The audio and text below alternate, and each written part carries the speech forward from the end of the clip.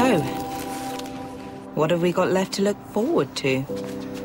Us refugees. The flotsam and jetsam of death.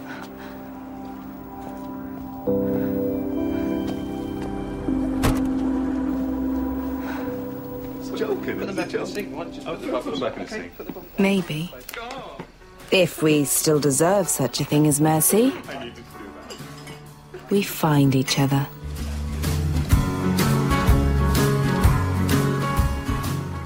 Okay, welcome back to the Being Human cast, and I have the great pleasure of being joined yet again by Barry. So, hi Barry.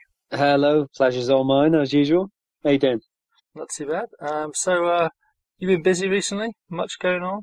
Yes. Well, we're in the full flow of production now. So we're running Being Human and Becoming Human, and yeah, it's all going off all at once.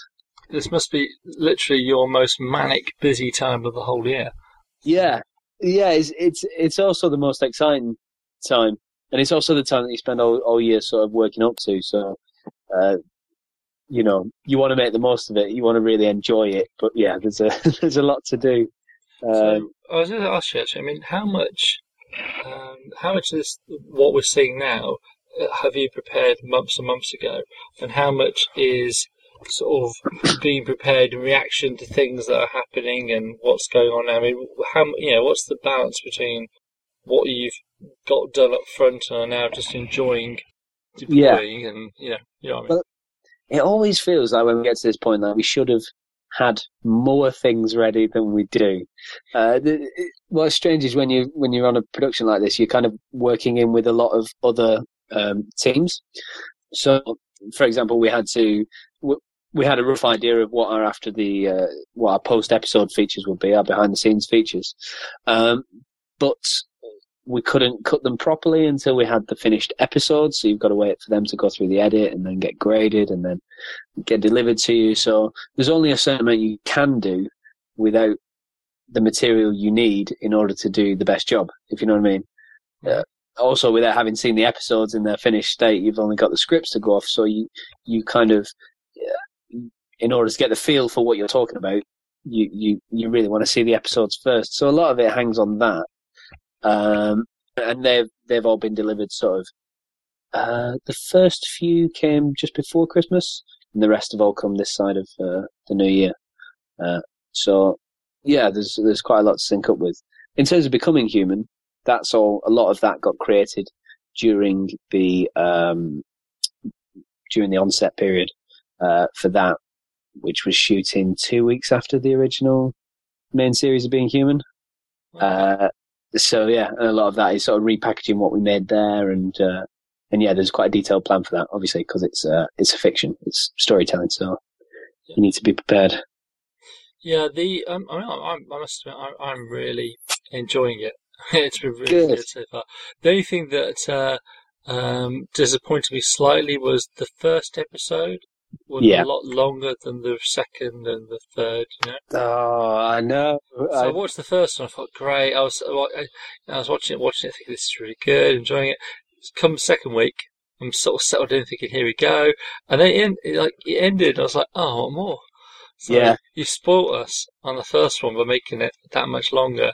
Yeah, well, the truth is that the first one is actually a combination of episodes 1 and 2. There were originally 9 episodes, and there were 3 writers doing 3 episodes each. And it was in the edit after they'd all been cut that they decided that the first, it wasn't really a natural break between episodes 1 and 2, and that should be combined into one bumper episode. So we kind of adjusted all the bits around it accordingly. And yeah, so that's why that one is longer than the rest. And it's a bit of a shame that that kind of threw people a bit. Maybe we should have flagged that up a bit. At the end of the day, I mean, it will add up to around, I think it'd be just over an hour of drama. So it's like a Being Human episode. And obviously in terms of cost to produce and all that sort of thing, that a Being Human episode is quite expensive. So it's, there are certain limitations on how much we can do. And we thought this might be the best format, sort of spreading it over a few weeks with clues in between. So I'm hoping it's not unsatisfying, No, That's all. it's good. I'm enjoying it. And so, do you and the crew spend much time, sort of looking through the comments that are posted online and what Yeah, people are speculating? absolutely. We love it because obviously we know what happens. So I think the most recent one today was people were working out one commenter was working out the lunar calendar and how working out whether the show is syncing up with the full moon cycle or if it's not. I would love to say yes, we are, but we're not. But it's good to see people kind of as a unit working together to actually solve it and bounce ideas around. It's like a group of detectives. I love it. So I guess it must be a little bit of sort of evil pleasure out of you guys knowing what's going to happen and just watching us merrily going off on a completely the wrong tangent for days and days and so on and so forth. So Absolutely, it's interesting because some people are convinced it's going to be something very obscure, and and then you get the whole range of that. So it's probably this person or the other person who's sort of a reference once or twice, and then other people are saying it's Krista. She's one of the main three. So there's a real sort of span of opinion, and that's quite interesting to watch. It's quite exciting to watch, and it's also exciting knowing what we've got coming up in terms of clues and things that people can really sort of pore over, and all the diary entries and things are written by the writer of the main show, a guy called Jamie Mattison, and he's just fantastic. So there's lots of sort of things to go off, and people are really getting deeply into it. So I love it. We're really enjoying it. So you said that there originally were 9, and then they reduced that number down as they edited together and stuff. So, is the plan for Becoming Human to finish at the same point as Being Human? No, because it started after episode 2, so we're offset by a week. So, I mean, ideally for us, I mean, you could think of it as it's a very modern way of doing a pilot. It's roughly the amount of drama of an episode of a drama. Around an hour. There's, we've got the bonus bits. We're trying to build a community around it. And if BBC Three wanted to bring it back, I think there's people have been saying they'd like to see it on TV, but it's a good way for them, instead of just doing 1 hour of telly which goes out and everyone forgets about it. They can kind of give people a real sense and drag it out. Yeah. And then if enough people want it, hopefully it will come back in a longer form on TV and be a much more immersive experience. That would be ideal for us. I totally went off on a tangent from your question there. No, that's fine. No, I was just curious now in terms of, because it may be really obvious somewhere and I've just missed it, but I've never really been too clear around when Becoming Human was going to finish. We always knew when it was roughly going to start because of what we were told, but now it's up and running. We know when Being Human is going to finish, but it was like, well, what's the plans for Becoming Human? Is it going to finish the week after, the week before, the same time, later on? So it's interesting to know how it's. Yeah, no, it's going to finish the week after, and on the right hand side, it has got the dates of the episodes. When they're going to come up in the future, and that is far too obvious for me. I'm spectacularly good at missing the obvious. It's fine. It's good. You're too enthralled with the clues. That's good. That's what it is. So. No, I think I've only had one little bit of online speculation so far. I did see that actually. What was it you said? Oh, about the bit where that's it, about the sports hall. The fact that he remembered seeing the first thing he remembers after he's essentially dead is being in the car park by the sports hall. Ah, yes. So I posted a question of if that's the first thing he remembers, then maybe that's where he actually died. Right, yes.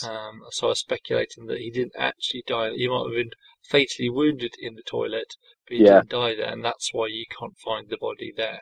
Yeah. His body is somewhere else still. Yeah. I had a little bit of speculation around that.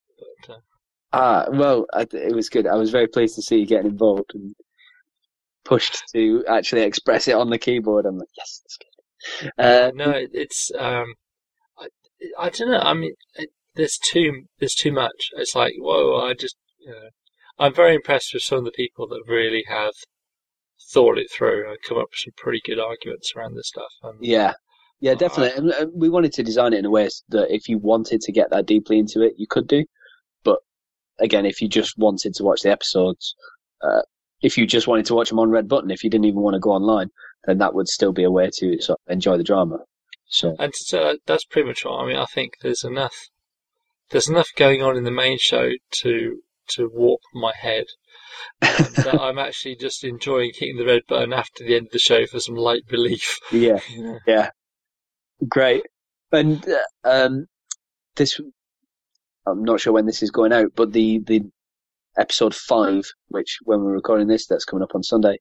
Episode 5 is it's got a really good opening sequence, and that's going to add a lot to the mystery. So yeah, I'm looking forward to seeing what you think. Yeah, no, it's been very good so far. And just as you start thinking it's getting it's better, then it gets even better again. And it's there's been all this comment about, is this the best series so far? And I think it possibly is. So yeah, because this will probably, I mean, we're recording this on Thursday night. Yeah. All being well, this will come out sometime next week. So Sunday's episode will have aired before this comes out. But it's actually Sunday's going to be episode 6, isn't it? Not episode 5. Yeah, Sunday's episode 6, episode 5 of Becoming Human, and episode 6 of the main show. So that's where it gets confusing. It is very confusing. So yes. So for Becoming Human point, hopefully that will make things a little bit easier. Yes. For us people struggling. Yeah. Because, a certain amount of concrete things have to come out, and this week we get some real solid things are revealed as to... It's like all good storytelling. You can string us along for so long, but at some point you have to actually start spelling things out and building precisely the conclusion. And that's what we're seeing. Yeah, that's what we're seeing in the main show now. Is all the bits being laid for the final episode. Yes. And Herrick's back. So yay, Herrick's back. Yeah, Herrick's back. Oh my God, Herrick is so awesome. I'm absolutely in awe of Jason Watkins. He's just so cool, and everyone's there. Oh, yeah. It's the fact that he is just evil, even when he's not trying to be evil. I know. It's brilliant. Well, did you see the script that went up this week? Yes, that's really... Oh, I so would like to have seen that. Oh, yeah, I know. It would have been so cool. I guess the difficulty is as well, the girl who played Hetty is probably a year or two older now. She might not look the same as she did in the prequel that we saw with Ivan and Daisy in Series 2. But to some extent... If that matters, I don't know. You could probably get away if you just had a different actress that was the same age as Hetty and did the hair and makeup the same and everything else. Absolutely, yeah. You'd probably go over that.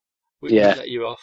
It would have been. Just to see Herrick absolutely scared for once. Yeah, and what's brilliant, somebody put it really succinctly in a comment. Is that it's great to see that he was a horrible person before he was a vampire. It's not being a vampire that makes him a dark and dangerous person. It's just how he was in the to get that insight, I think. Yeah. No, completely. It's interesting to see. That's I saw the same comment, and it's because you always sort of wondered, is becoming the vampire what makes you evil? Which I guess says a lot for Mitchell. That this whole thing around the darkness in Mitchell, how much of that comes from himself. Yeah, definitely. Than the demon. So. Definitely, yeah, because I think there's a certain thing with the bloodlust drives you a certain amount, but then Mitchell especially, but a lot of the vampires in general are just very good at making very bad decisions. Yeah. Well, Nina really last week's episode 5. Nina really calls him on it, doesn't she? When she calls him up and just calls him out on the whole. You just enjoy doing it, Yeah. And it's a chaos thing, and it's a power thing, and there's so much associated with the vampires that yeah. But we like Mitchell, and he's a bit like that. So, I mean, I guess, final question for me before we sort of delve into some of the questions I've been sent to ask you. When we're looking at the being human site and becoming human site and stuff, how much, which parts of that are sort of you, and which parts of that are your team, and it's just all of you together, or is there any particular bits where you sort of watch it and you think, that's me, that's my bit there? There's almost there's too much that's my bit. I would love it if there was somebody else could do a bit, because there is a lot of it's my full-time job. So the way it works is that I all the writing and the tweets I do. The Facebook, I do some of the updates, and we have a guy in BBC Marketing who we work very closely with, and he does some of those. And when it comes to creating the content, like I say, all the character profiles and that sort of thing, I've written those. But the video content, we have one guy, Rich Lyman, and he edits the behind the scenes pieces, and he's really good. And we sit together and we work out the story for those packages, because when you're on set, you can set off with an idea of what you're going to film, but if it all goes to pot and you can't get your interviews and whatnot, you have to kind of rescue it as you go along, or change the structure of the interviews, or what have you. So we'll work together to work out what the final strongest package we've got is, and he's really good at those. And then Jamie Morton is another fantastic editor, and he does the highlights packages. I don't know if you've been watching those.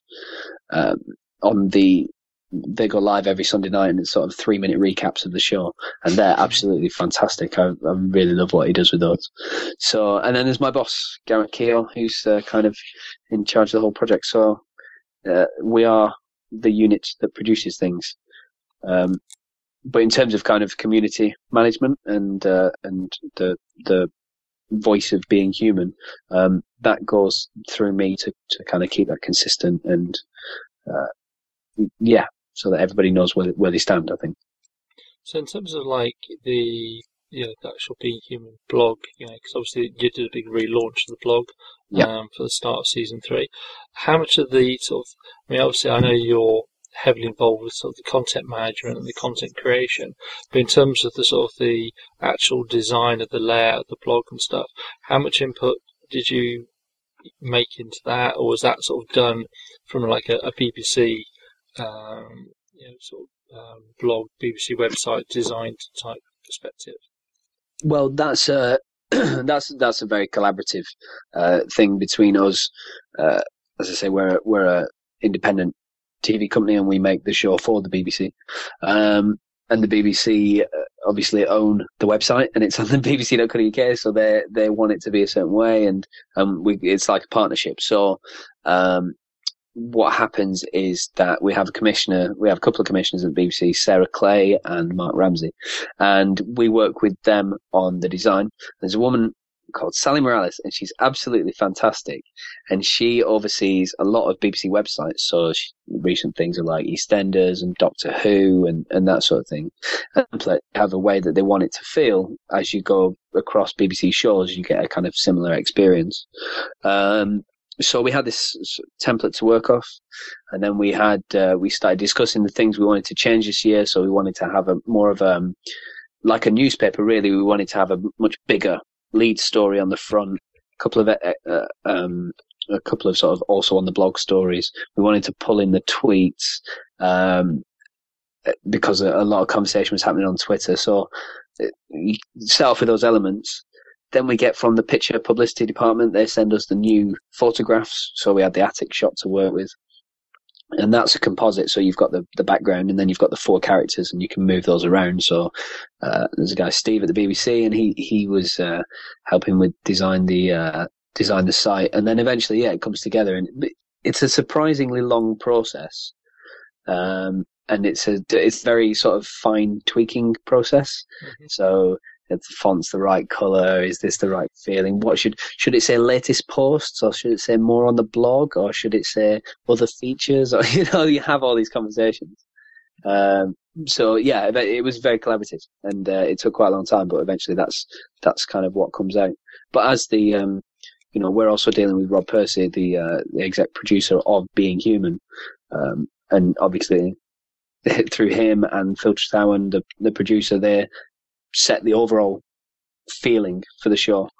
So yeah, a lot of it comes from them, I suppose. Yes, I mean, I guess you mentioned Twitter. I mean, obviously, it's pretty cool that on Sunday nights, how regularly we seem to have managed to have got Being Human trending globally. Yes, Herrick was trending worldwide this week. Yeah, that's just pretty cool. Brilliant. Yeah, no, and obviously, season 3's launched in the US last weekend. Yes. So I've not seen much back yet, but I know that Lisa, who is on the Being Human cast crew, commented that she's enjoyed the first episode, and it's so good to actually finally be able to start watching it properly in the US. Great. So, yeah, it'd be interesting to see, because you've essentially now got this odd situation where you got the US show and the original show both airing on different channels at the same time. Yeah, it's very strange. We were talking about this. I was talking about this with Garrett, my boss, the other day, saying that we all sort of share a hashtag. So you might be talking about Being Human, the start of the series, or Being Human, the middle of the series, like we have, or Sci-Fi Being Human, and we're all just #Being Human. Cool. It's very strange at various times. To us, what might be sort of the middle of the night, you start seeing loads of tweets with #Being Human. You're like, that's the other guys, yeah. So anyway, I posted up on Twitter and so I said, hey, I'm talking to Barry again, so you guys got any questions? And so Pete, I had a few questions posted up on our website to ask you. Awesome. I've got usual few bits of spam, which I presumed you didn't particularly want to discuss diet plans or your sexual performance, so I deleted those. I don't know, just put them to one side, I'll catch them afterwards. Yeah.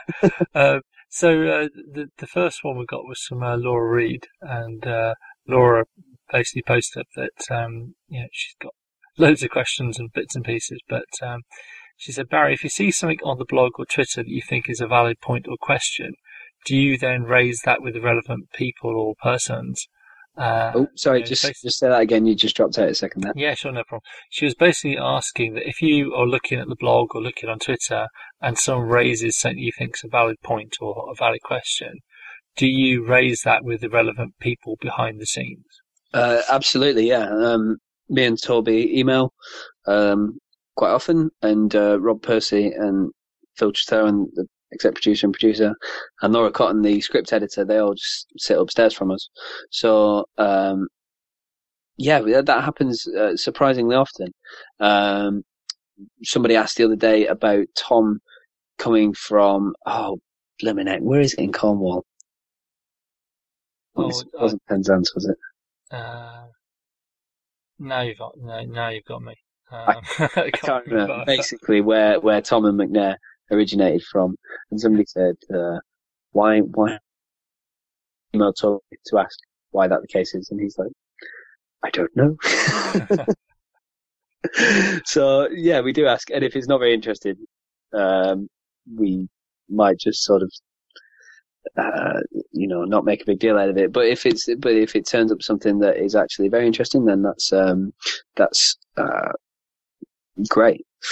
One thing I will say, which is a little exclusive, is that Ewan recently, regular commenter Ewan, started naming, because this year all the episodes have titles, actual names.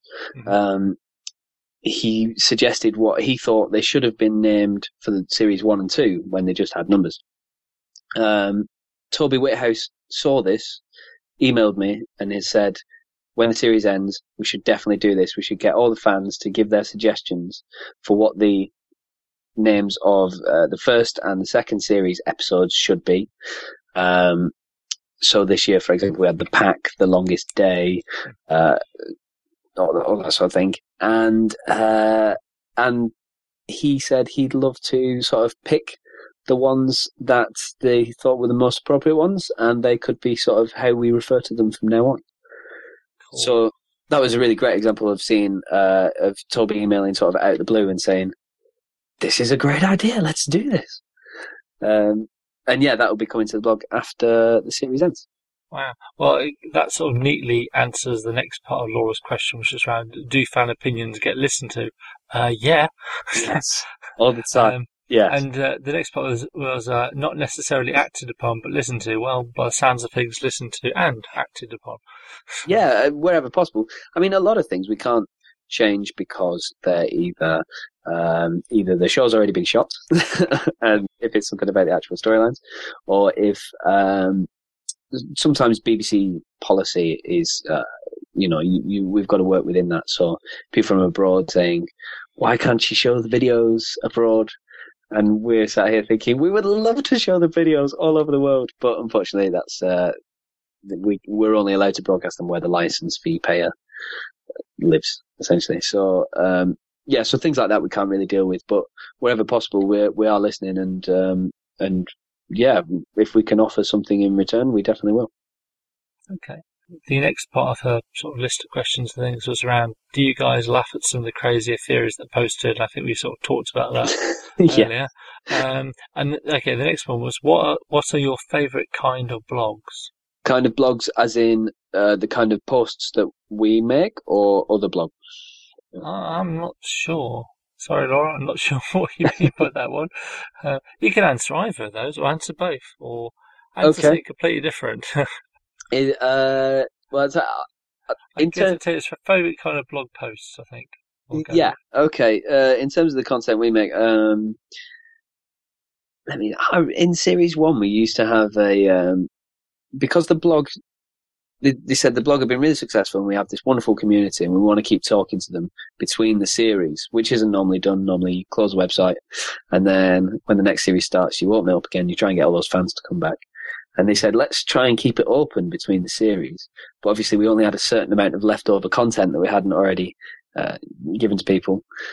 So that was when we really enjoyed having just asking the fans questions, like hypothetical things like Mitchell and Lauren, could it have ever worked? I think was one of them. Or was it? Could Mitchell ever truly be in love with someone? We asked some questions and just put it out there, and those sort of posts just entirely depended on people having opinions and chatting, and so it was really good when people actually that stirred up some debate, and I really enjoyed reading the responses there.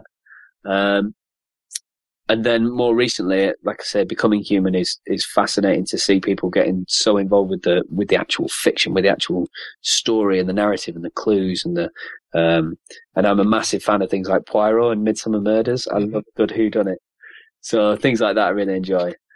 And then finally, we just like with the Herrick script, whenever you get a piece of official script, but you know it's not going to get made, so it's just for the online fans. I just love that. So yeah, the script things feel really special as well. Yeah, no, we love getting the freebies. That's good. Laura's final question was, and she doesn't know if you can answer this, but she's going to ask it anyway. Who's your favourite Being Human character? My favourite Being Human character? Yep. Oh man, that is a good question. Do you want to think about that one and we can come back to it? Yeah, you know what? I think I'm just going to wade straight in there. I'm not going to pick from the Awesome Foursome because I can't. It's got to be Herrick because he just is in a sort of world of his own. He's just so badass and so nice at the same time. You know, he looks like a friendly policeman and he is the most evil, dark man you would ever meet. I just think he's a fantastic character. Well, I mean, I must admit, it's a really brilliant bit of writing. What do you think of making him a policeman in the first place? Because we are all ingrained, from children to have this view that, when you're in trouble, the one person you can trust, the one person that you can always rely on as a policeman. Yeah. We're always getting told these days that, the problem is that, con men and stuff dress up as policemen and things, and people, will trust them in ways they wouldn't trust anybody else because we're socially conditioned to respond to a policeman a certain way. Yeah. So to put Herrick basically Herrick is manipulating us by being a policeman and going around and abusing that power to such an extent that he does. That it's the smiling face with the fangs behind it. Yeah. No, you're right. It's fantastic. It's very sort of disarming, isn't it, for him to be a policeman. Okay. A little sideline of being an undertaker. Oh yeah. Okay, next question's from Anglo, and it's, was there a teacher or other individual who inspired you to do what you do, or was it something you were just always interested in? Hello, Anglo.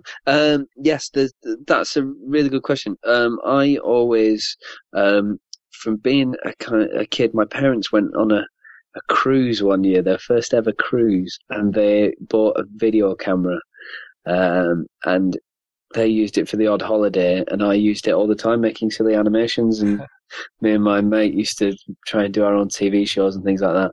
And from there, it's just kind of always been a hobby. My dad always said, get paid for what you enjoy doing, and so I kind of went along that route. And I had a lecturer at university who passed away recently, unfortunately, called Ian Bolt, and he was a fantastic television director. Used to do Through the Keyhole, his first on TV, and he gave me a brilliant bit of advice. He said, if you, I asked him about being out of work and the competition, moving to London, there's so much competition, how will we get good jobs and not end up doing something rubbish? And he said, just be the best you can possibly be, and you'll always get employed, because you've only got to be worried if you're rubbish, basically.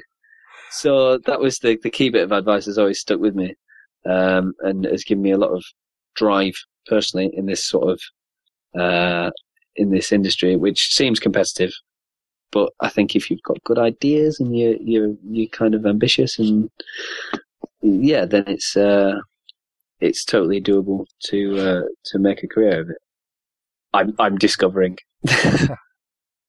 The second part of the question was around, when did you actually realise this was going to be a career for you? And I think you've sort of answered that. But was there a defining moment when you were running around as a kid with a video camera where you sort of thought, actually, this is what I want to do? Yeah, it was sort of when I went to college, and I realised that it was that, when you could sort of feel yourself getting a bit better at something, and you look at the things you made last year and they're not as good as the things you're doing now, and you think, well, maybe next year I might get a bit better still. And I joined a local club for filmmakers in Bolton, and it was quite random. It was quite a lot of old men who used to make things on cine films, and me and a couple of other younger guys who were sort of making animations and short films and things like that.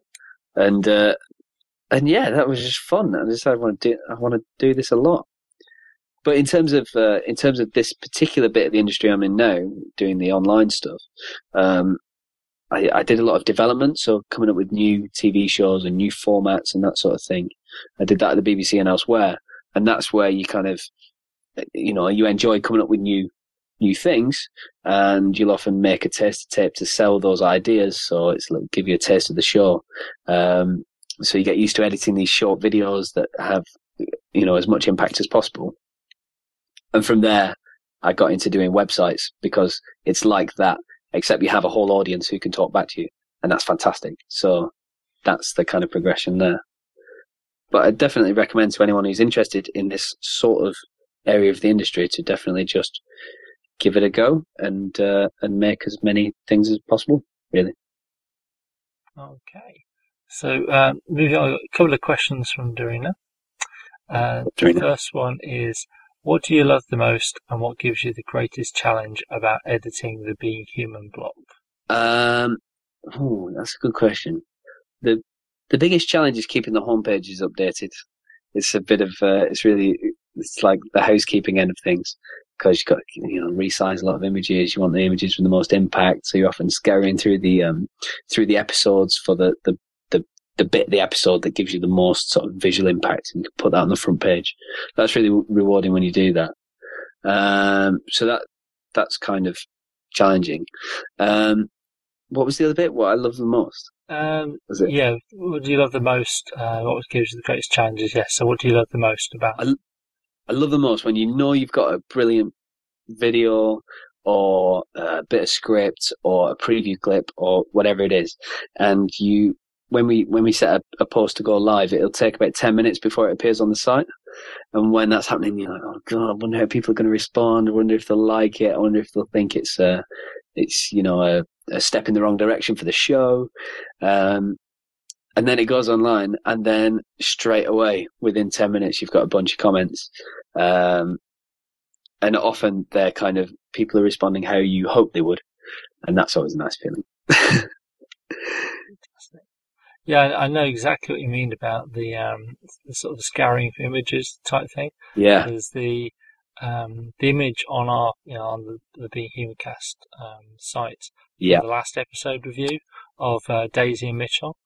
That image was, for most of the episodes, are sort of like, when we review them, I'll then sort of, scour through the episode and try and grab a still out that I think's suitable to sort of put up on the site and things. Yeah. But that one particular image of the two of them and the blood and everything else, I remember watching that episode on TV thinking, oh, that's the image I want. I don't know when it is I'm going to get to use this image, but and I grabbed that image so long ago now. And I've had sat on my PC waiting for the one particular episode of the podcast that we could use it for. And in fact, when season 2 was airing in the UK and hadn't aired yet in the US, I actually emailed that particular still to Susie.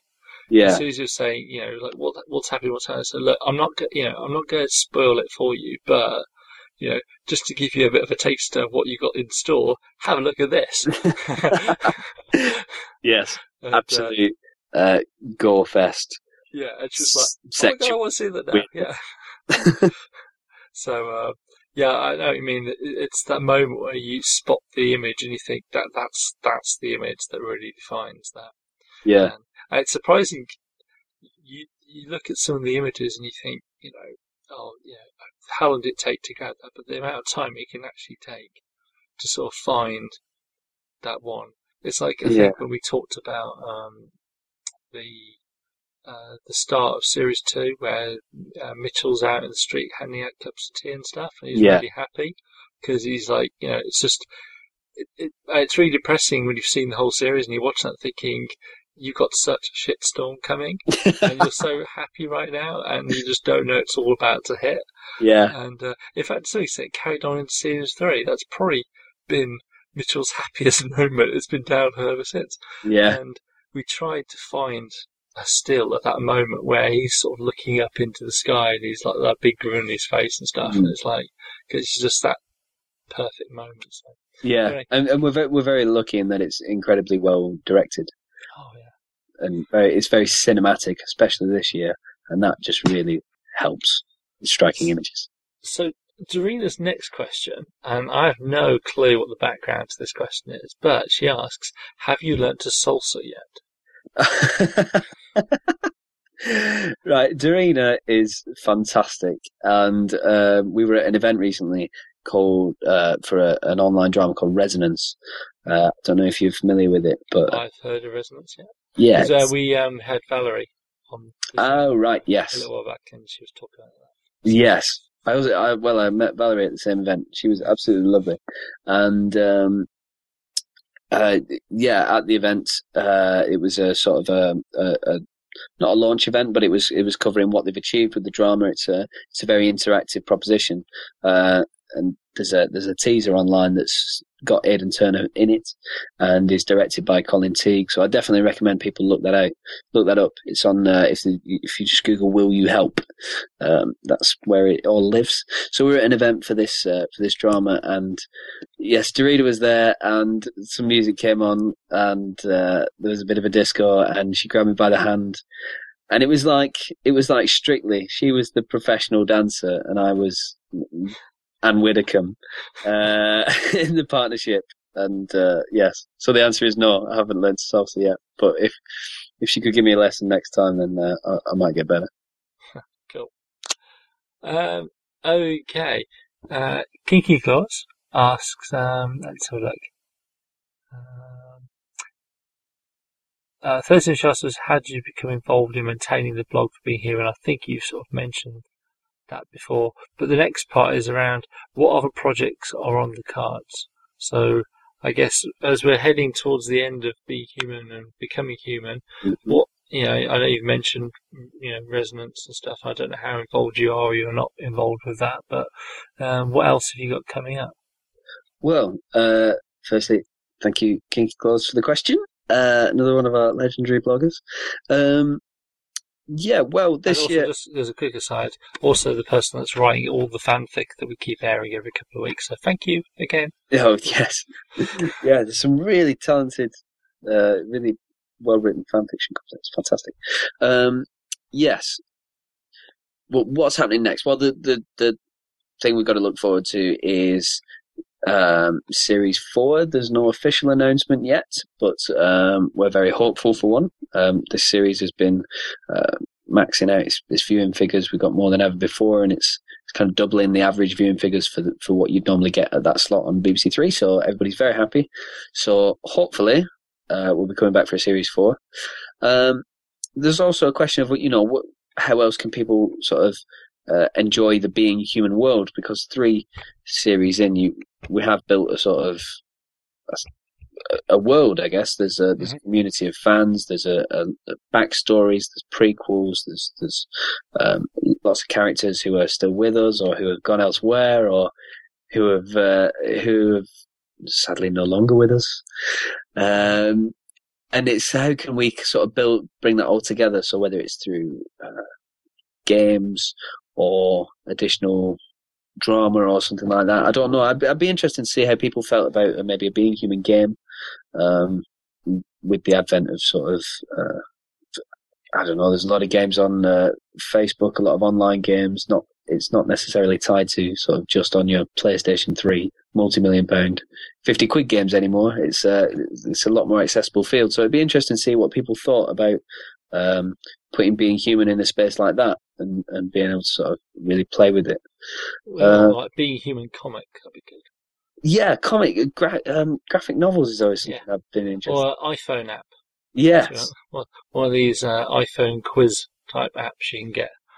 Yeah, well, that's something we have been talking about apps actually, and the question is how do you what content do people want from an app with Being Human? So do they want clips from the show? Do they want the show reimagined as a graphic novel? Or again, would love feedback in that respect, what people would like to see if there was a Being Human app, because that's definitely the sort of thing that we could, yes and yes.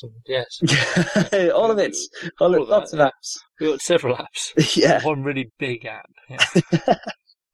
Yeah. But yeah, any feedback like that, either to us on Twitter or on the blog or to my Twitter feed or whatever, or leaving comments on this podcast. I'm just really keen to hear what people think about taking the show in those directions, because there might be some people who think that doesn't feel right, and then there might be other people who are really excited about it. So let us know. Okay, and I really like the next question, and I wish I'd thought of the next question. So, you're nervous now, aren't you? Are there aspects of filming that even as Blogmaster you're not allowed to see happen? Yes, absolutely. There was geared up to film quite a lot of the behind the scenes of episode 4, where we were back in the cage, and it was all about sort of fighting and all that sort of thing. Oh no, was it behind the scenes? I don't know. Basically, we were on set for one of the days. It was either episode 4 or episode 1. And we were in the cage set. And we were all geared up to film our, we got our filming schedule sorted. We're here all day. It'd be great. And then they went, oh, actually, this is Robson Green's sort of naked scenes now. So you can't come in at all for half the day. It's like, okay, we'll just wait outside then and just chat to people. And that goes back to what I was mentioning earlier about when you're on set and something like that happens and you have to sort of work around it. That was an example of that, basically. So yeah, so we don't see anyone in the nuddy. Okay. That's probably no bad thing. Yeah, no, to be honest, I'm not particularly bothered about that. But yeah, I think that's about it. I think there are certain scenes where you're very wary of speaking to people, especially say with Aidan Turner. He's got really, as you know, some really intense dark scenes where he has to be in quite a dark mood, and you don't want to be walking past him on set going, "Hi Aidan, you're right," and he has to break out of that. So you maintain a respectful distance, or the first AD on set will tell you, now's not a good time. You can't be on set for this. A lot of the time, they're very welcoming and will have us on. And we try not to interrupt anyone or get in anyone's eye line or that sort of thing. But sometimes it is just a case of it's too tense. Either the crew's too busy trying to set the shot up, or the emotion is too heavy and too dark, and we don't want any distractions. So yeah, there's sometimes times where we can't go in, or if Robson Green's naked. Cool. Okay, and next and sort of final question from Kinky Gloss: is there anyone in any aspect of television and or show business that you particularly like to meet and or work with, and why? Oh wow, that's a good question. Is there anyone in any aspect? I think Simon Amstel is hilarious. Somebody like that. When he was doing Nevermind the Buzzcocks, I would have loved to have done something around that. And unfortunately, he doesn't do that anymore. He could come back for you, if it was you, you never know. Yeah, maybe I could ask him. What am I?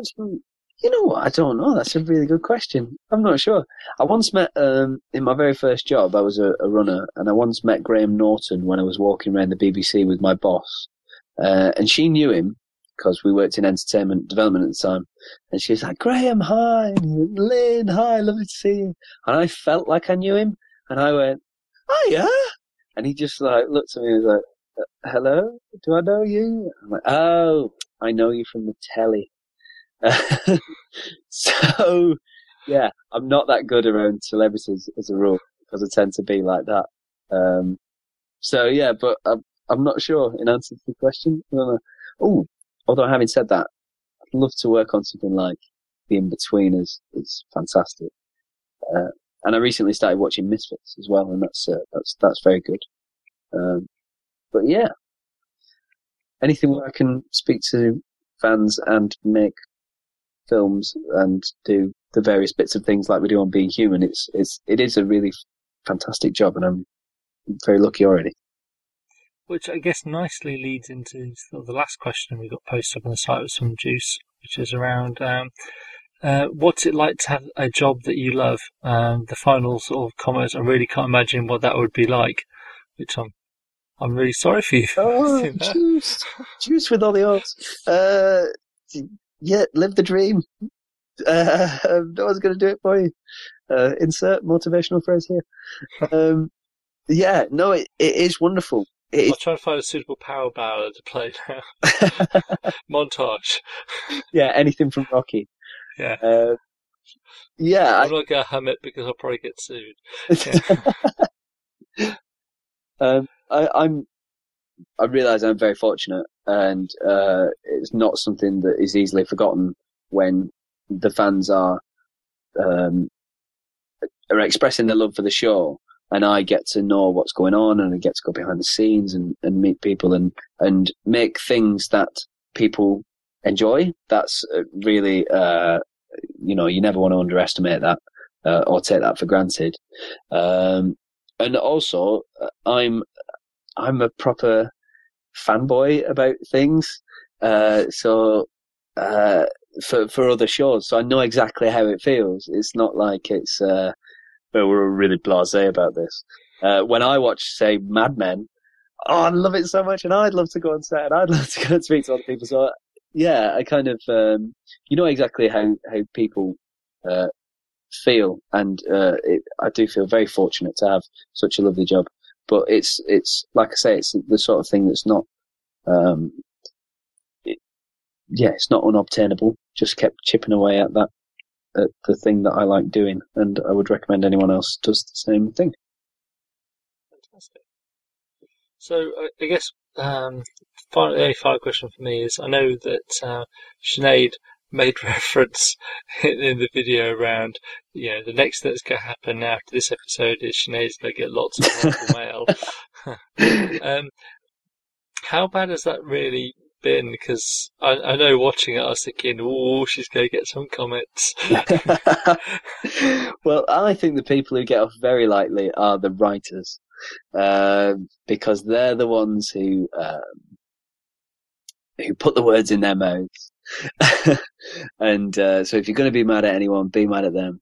I think on the whole, one thing we've always wanted for the blog and for the community as a whole is to be a really positive fan community. Mm-hmm.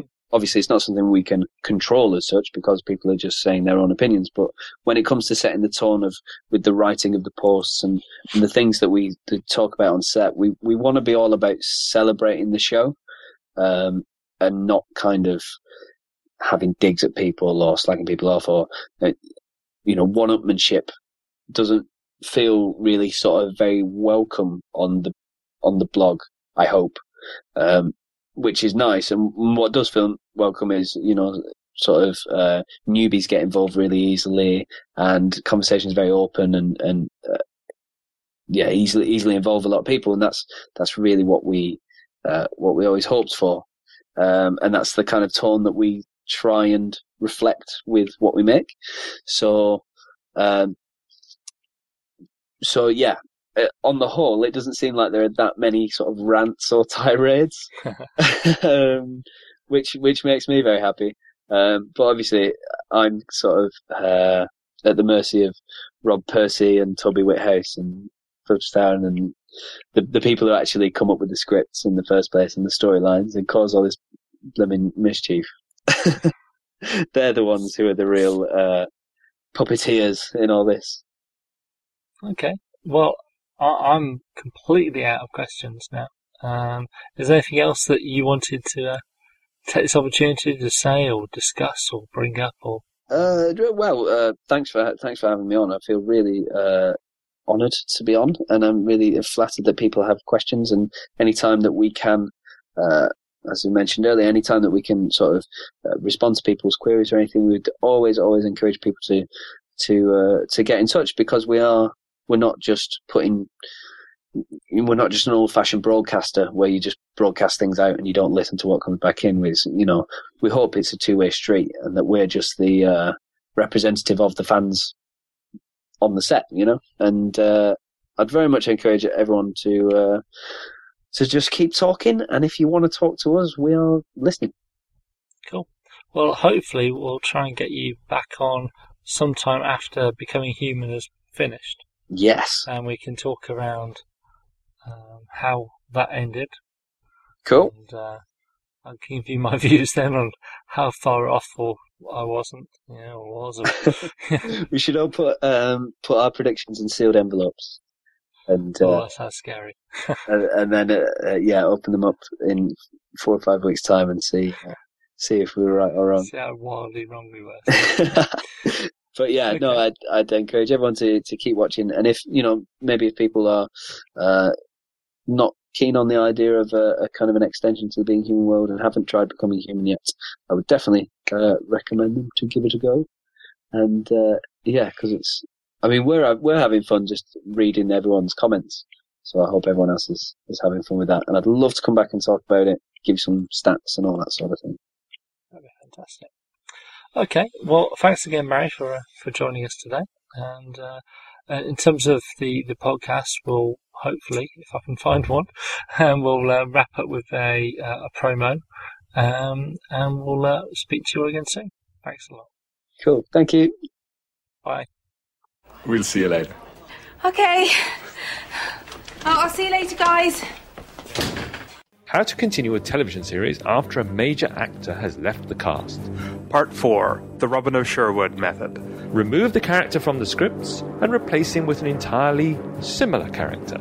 Create a highly elaborate scenario that puts the new character into the same situation as the original. The transition is completed when the replacement character adopts the same name as his predecessor.